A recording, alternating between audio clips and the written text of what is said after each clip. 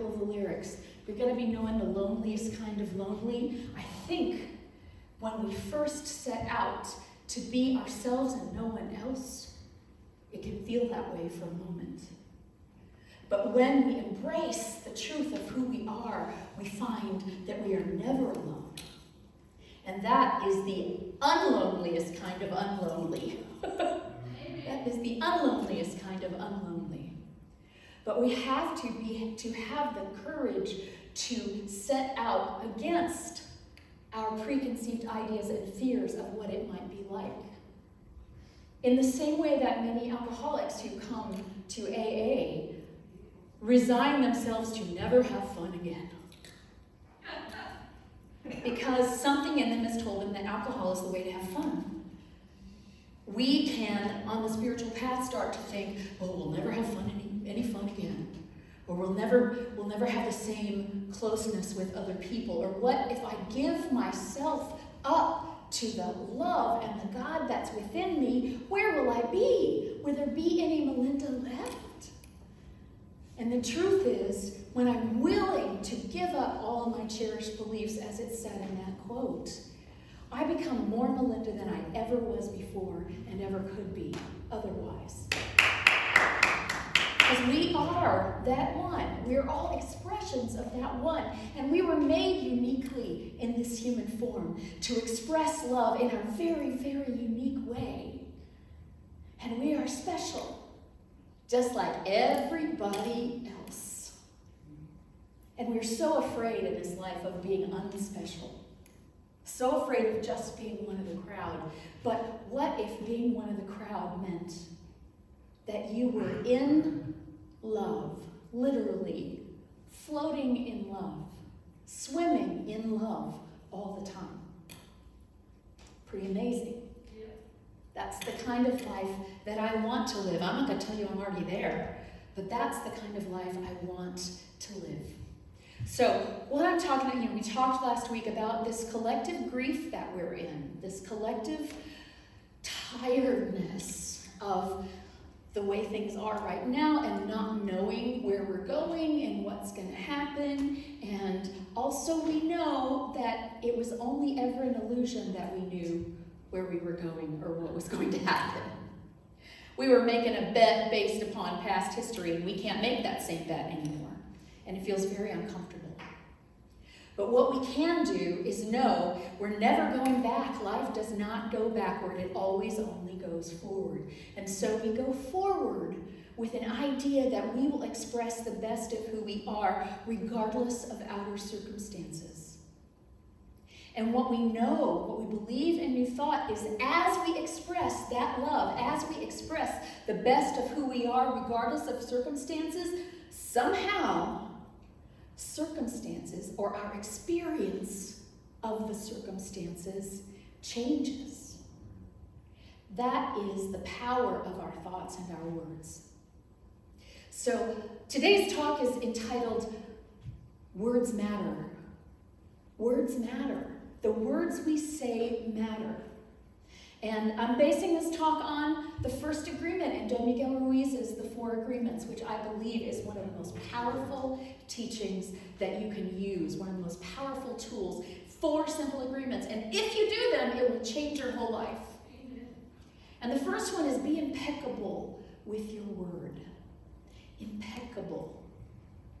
What does that mean? Well, what he says is that, and I remember thinking this when I was 7 years old. I call this a desk, and I know what I'm seeing when I call it a desk. You call it a desk, but I don't know exactly what you're seeing when you call it a desk. Are we seeing the same things? We have agreed that is a desk, that is a pew, this is a music stand. We made an agreement on that. We put language to it. And scientists say that until we had language, even in its most rudimentary form, until we had actual language, we could only deal with the world in physical terms. Once we had language, which are symbols of things, once we had language, then we could start to talk about symbolic things. We could start to talk about love and meaning. And so the language, even when you do not speak it, your thoughts carry symbols in your head of what those words mean. And if we do not question what those symbols mean, and we simply accept what was given to us by our parents, by our peers, by the media, by the culture in which we grew up, by our neighborhood, by our geographic area in the country, all of those things, by our education, which sometimes is more like diseducation. If we do not question those, then we end up living our lives according to beliefs that have been handed to us by somebody else. And so to make our words matter in our lives, our words will matter, but to make them matter in the way we want them to come into matter, to come into being as love, then we have to go back and look at what are the agreements we have made and question every one of them. To be impeccable with your word means to speak with integrity. Say only what you mean. Avoid using words to speak against yourself or to gossip about others. Use the power of your words in the direction of truth and love. And these are not just spoken words, these are all words, the words inside your head.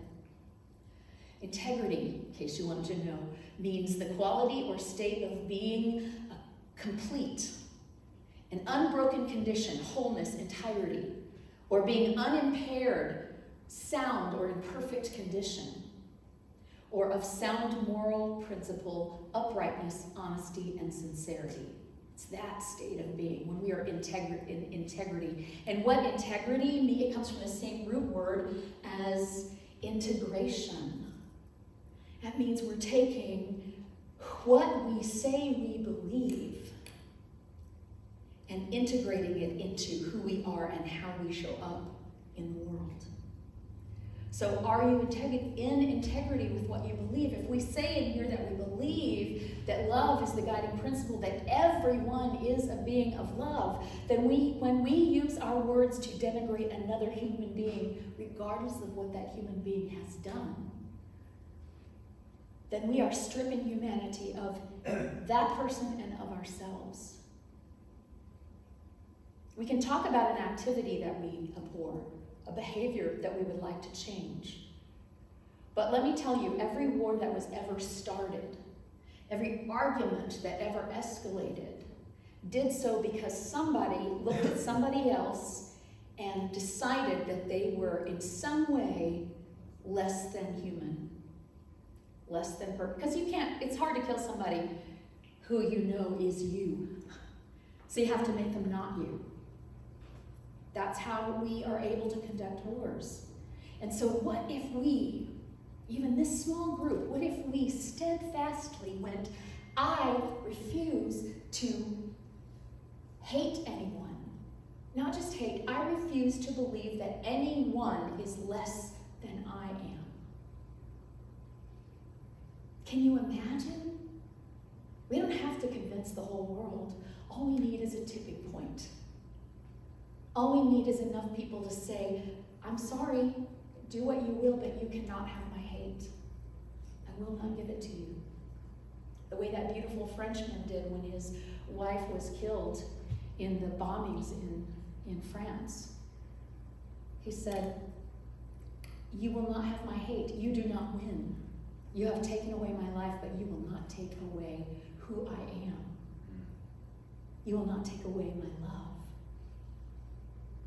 Imagine if we all got up every morning and decided that no matter what happens, whoever it is, whatever condition, whatever person, whatever animal, you cannot take away my love. That's who I am, and you can't have it. I will give my love to you, but you can't have the love that I am. So we start to make different agreements. And it's insidious, the agreements we have made. We have made agreements that certain people of certain colors are less than, or more than, or more whatever. We have made agreements that people of certain political parties are a little less human than people of other political parties, or else how could they be a part of that political party? And y'all, that's what Hitler did with the Jews. It's okay to strip them of their rights because they're less than.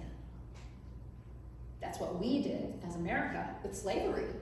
It's okay to strip them from their rights and treat them as animals because they're less than us.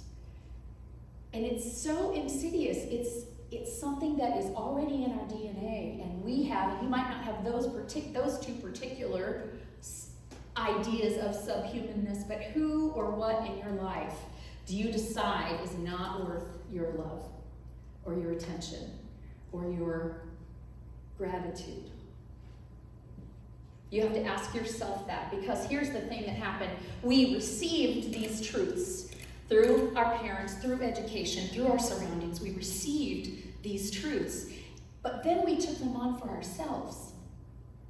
And then we started saying they were the truth, and we started perpetuating it as truth, and we started doing it to ourselves. And here's the thing, y'all, when you're holding everybody else to that high standard, if you do this, you're a little bit less than, then the minute we screw up, we do the same thing to ourselves. You see? We cannot and we do not treat others any differently from how we treat ourselves. Oh, we might buy ourselves things that we wouldn't buy others. But that's not the same. Something in us, maybe the thing in us that's buying the thing is the thing that feels less than, and it's trying to find some way to feel better than, but still, there is that within us that makes sure that the way we treat ourselves is the way we treat everybody else, and the way we treat everybody else is the way we treat ourselves. And I don't know which came first, the chicken or the egg, but I know that at any point you can break into the cycle and change it. You can break into the cycle and change it. So we received these ideas, we believed them, we took them on as truth, we perpetuated them, we created a life that is consisted of our internal image of ourselves and the external information from the external world, and that's what our life has become. So we may not be able to change the information from the external world. Usually we can't, but we can change that image inside ourselves. We can say, I refuse to agree. I refuse to agree that skinny is prettier than fat. That's something I took on at a very young age. Something our society says. You can't be pretty if you're fat. The prince will never love you. You will never be the princess. And I wanted to be the princess, y'all. I really, really did. And literally, as an actress, I wanted to play the princess. And it wasn't just in my mind. I was told by directors, you're not believable as a love interest. Think about what that does to a 15-year-old or a 16-year-old. You're not believable as a love interest. Think that may be a little bit vulnerable to being victimized by anybody who acted like they liked me a little bit? A lot. Okay. Might want to turn that off for a second, Perry, because we are arguing with one another. Okay. Sorry about that.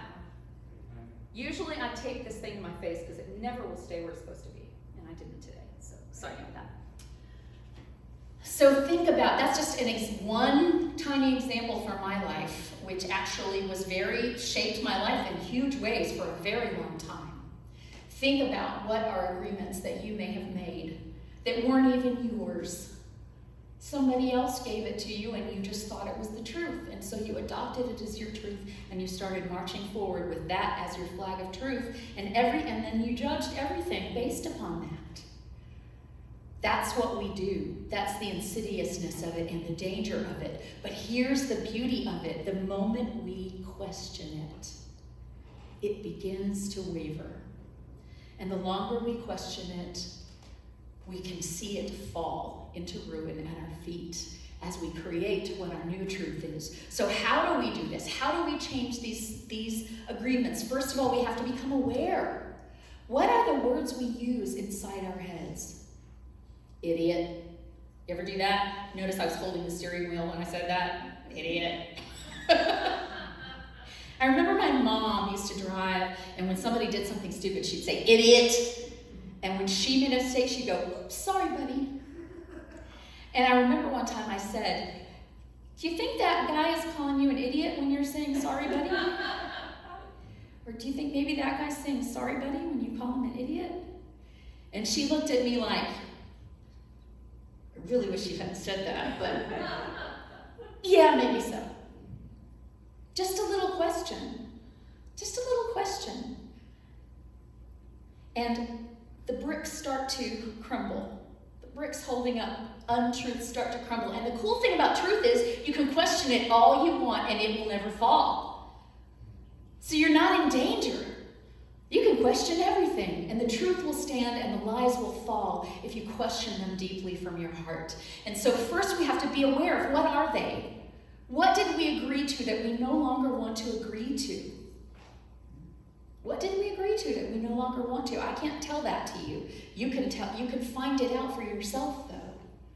You know, during this past 5 years, and really a long time more than that, of political unrest in our country, it has been my daily task not to automatically less than the people who disagreed with me on things that I thought were that I was obviously right about, and why couldn't they see how wrong they were? And maybe they are wrong. Maybe I am right. I don't know what right and wrong is. I only know my perception.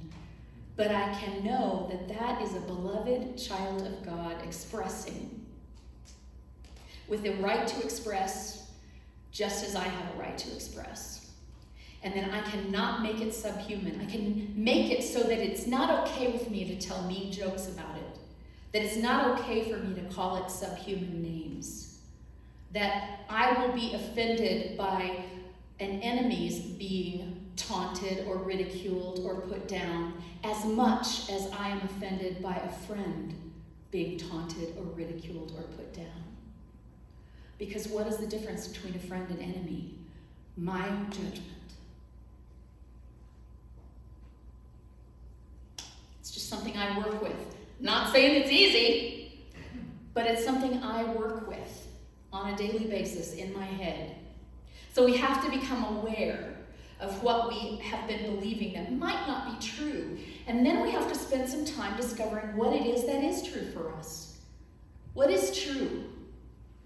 You know, and I can't tell you for sure what truth is, but I can tell you that I decided many, many years ago that my one abiding truth is love. That love is why we're here, love is what we are, love is where we're going, love is our purpose, love is our identity. And when I live my life, when I can remember to believe that, then life goes smoothly. So I don't care if I'm right or wrong. I really don't care. Because I am happier when I believe that love is the strongest power. So I made that agreement with myself, and I have not regretted it for an instant. So if you want to see how you're judging yourself, start looking at how you're judging others. When you start tearing somebody else down, here's a little tool. Ooh, it's a painful tool, but it's a really good tool. He, blah, blah, blah, blah, just like me. Add a little, just like me, at the end of the sentence. And then question yourself, how am I like that? Why is that driving me crazy? What is it within me that identifies with that and that I hate about myself, perhaps, or that I don't want to look at, or that I'm extremely uncomfortable with? And then I can work on that, because I'm not going to change him, but I can change me. I can. So the awareness is first, and then the second step is to reverse the process. We've gotten aware, we're watching, we're paying attention, we're observing our words and our intention. Our intentions become words. And then we consciously speak and think thoughts we do want to be in agreement with, even if we're not there yet. I believe you are a beloved child of God. I do that sometimes in traffic. I go, you beloved child of God. Because it helps. It reminds me, do I really want to go there? Do I really want to make somebody else bad so that I am good? No, I don't. It's hard. Yeah, kind of I do. But not really. That's not really who I want to be. So even if I'm saying it grudgingly, beloved child of God is a lot better than a lot of other words that I could choose. And a lot of other words that I do choose at times when I forget. Usually when I hear them come out of my mouth is when I go, oops, beloved child of God. And we can do that. We get to be human. We get to play with it. Make it a game, but make it a game of love. Make it a game that everybody wins. Isn't that cool? Well, we're the cool church, so why not? Third, then we have to reverse the process. We have to break it. And by asking the question, is this true? Is it true? A lot of things we don't know if they're true. Is he really a jerk? Is that even for me to decide? But what I can ask is this: does it serve me? And does it serve love to believe that he is a jerk? Or to call him one? Does it serve? Is it true, and does it serve? And then is it helpful? I mean, it's really kind of the same thing. Does it serve love? Is it helpful? What does it help me do if it is helpful? It's helpful to call him an idiot, because then I get to go, I'm the best driver on the road, and whatever I do, I know the reason behind why I did it, or that it was an accident and I didn't really mean to, but him, he needs to go back to driver's ed. Whatever. Is it helpful? I can't change him. I can change me. So what is it that I'm trying to help in me when I do that? Am I trying to help prop a lie up in my life so I can feel better about myself momentarily? Or am I trying to prop up a truth that will change my life for the better permanently? And then just replace it with what is true. What is kind? What serves? What is uplifting? What is uplifting? And this journey, it's a head thing and it's a heart thing. And sometimes our heads are in one place and our hearts are in a very different place. So we have to come to a place where they agree. And that's not about pushing our heart up into our heads. That's about bringing our heads down into our hearts. Because the heart will take that head knowledge and go, nuh-uh, and kick it right out if it's not real, if it's not true. The heart won't hold that which is not love. And so in this way, our words matter, and our words matter in how we use them in the world. It matters in how we use them with each other. It matters how we use them behind each other's backs. It matters what we say to the person in the mirror. There was, who was the quote? I think it's Kabir, one of the ancient Islamic poets. Islamic and Hindu, he kind of went back and forth. He said, if your mirror says you are ugly, it doesn't know you. It doesn't know you. So don't listen to it. Or introduce it to who you are and begin to believe from that place. All suffering is because of a lie. Buddha said, all suffering is because we hold on to things that change. We believe this lie that somehow we can make everything be what we want it to be, and we suffer because of that.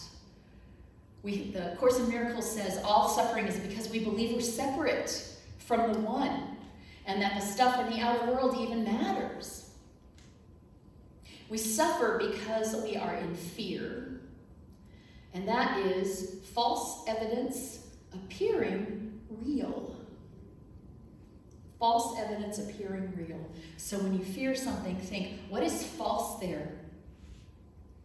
Do I think this thing can truly touch who I am? Only to the degree that I allow it, as Ernest Holmes said.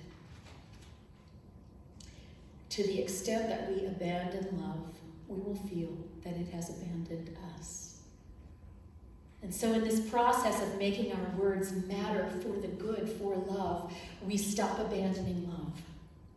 And once we stop abandoning love, we'll never feel abandoned again. That's my belief. I'm not quite there yet. I abandon love sometimes. Some days I abandon it a lot more than other days. But I always, behind that, know I get to start over again. That wasn't my best. What is my best? I can start putting my mind on what is my best. And these are seeds that we sow. These words that break old agreements and form new ones. So sow some of these seeds in your life and see what grows. Thank you. Excellent.